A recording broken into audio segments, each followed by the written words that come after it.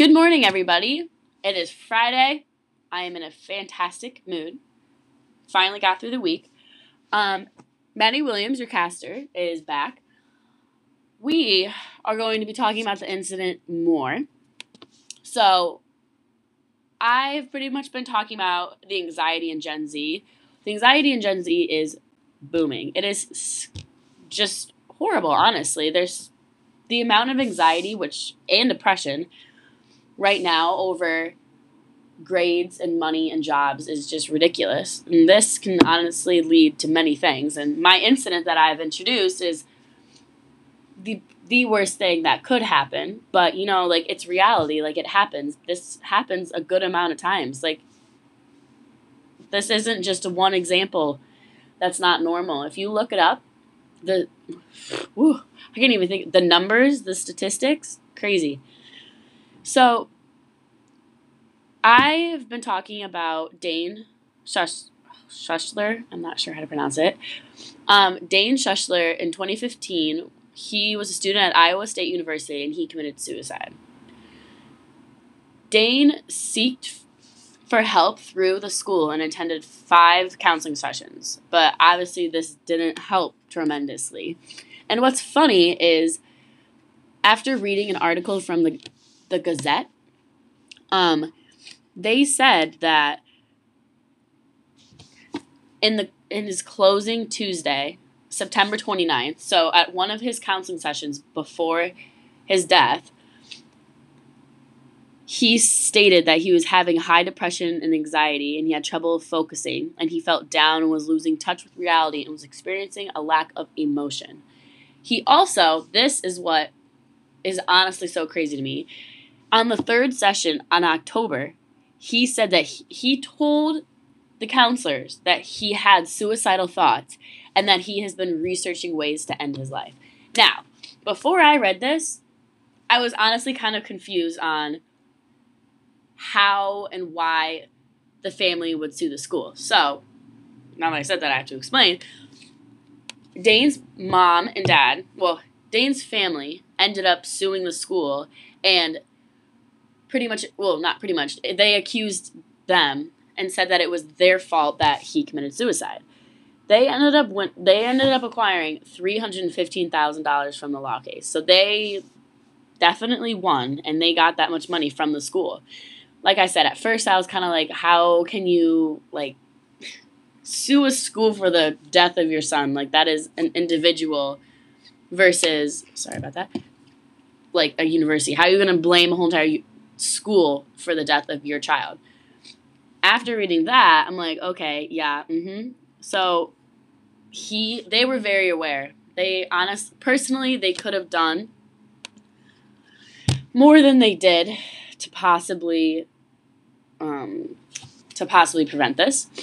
They also said in a different article that he was very easy to raise and never caused any trouble growing up. This brings me to the thought of that maybe he never caused any trouble growing up because he kept everything inside and didn't share his feelings.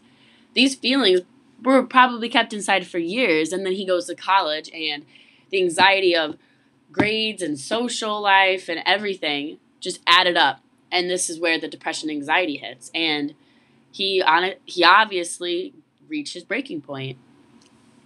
The anxiety in which people, students, Gen Z possess through college grades, job, and money, honestly, it's just, you can obviously reach your breaking point, as Dane is just one example of this. I get into the thought of, what led Dane to kill himself. We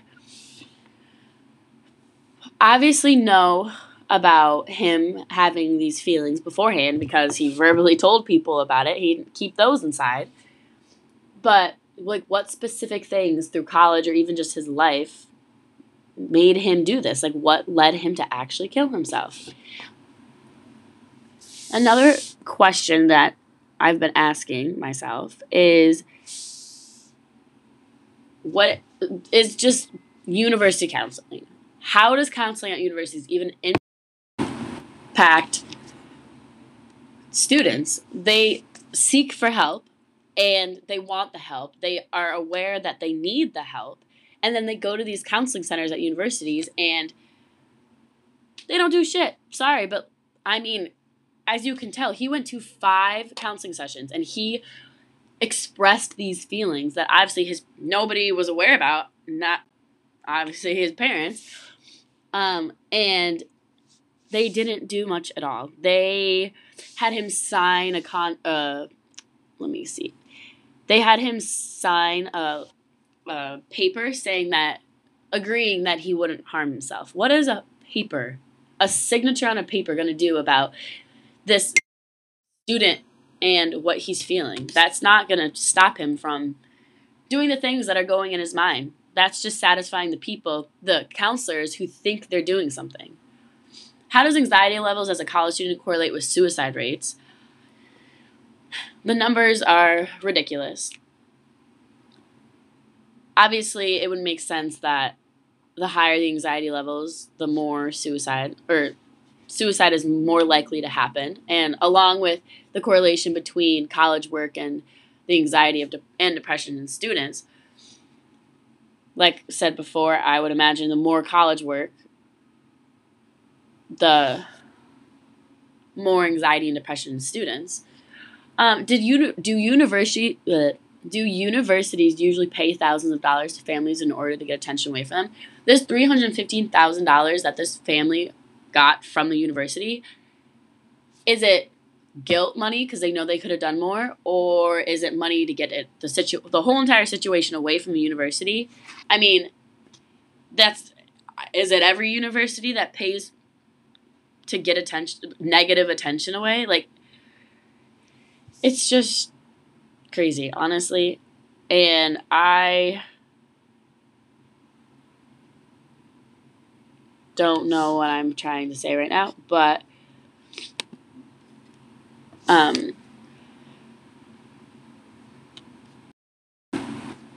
anxiety in which Gen Z and people and students possess can reach them to their breaking point. Dayton is just one example.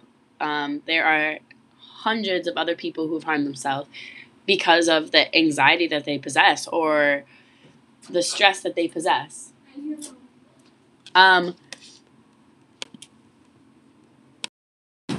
So obviously there are many questions that could come about of this topic and this incident. This incident brings out many controversial questions and issues and feelings. So that is the wrap of, what is this, episode 3, 4? I will definitely be back, but have a fantastic day. Bye.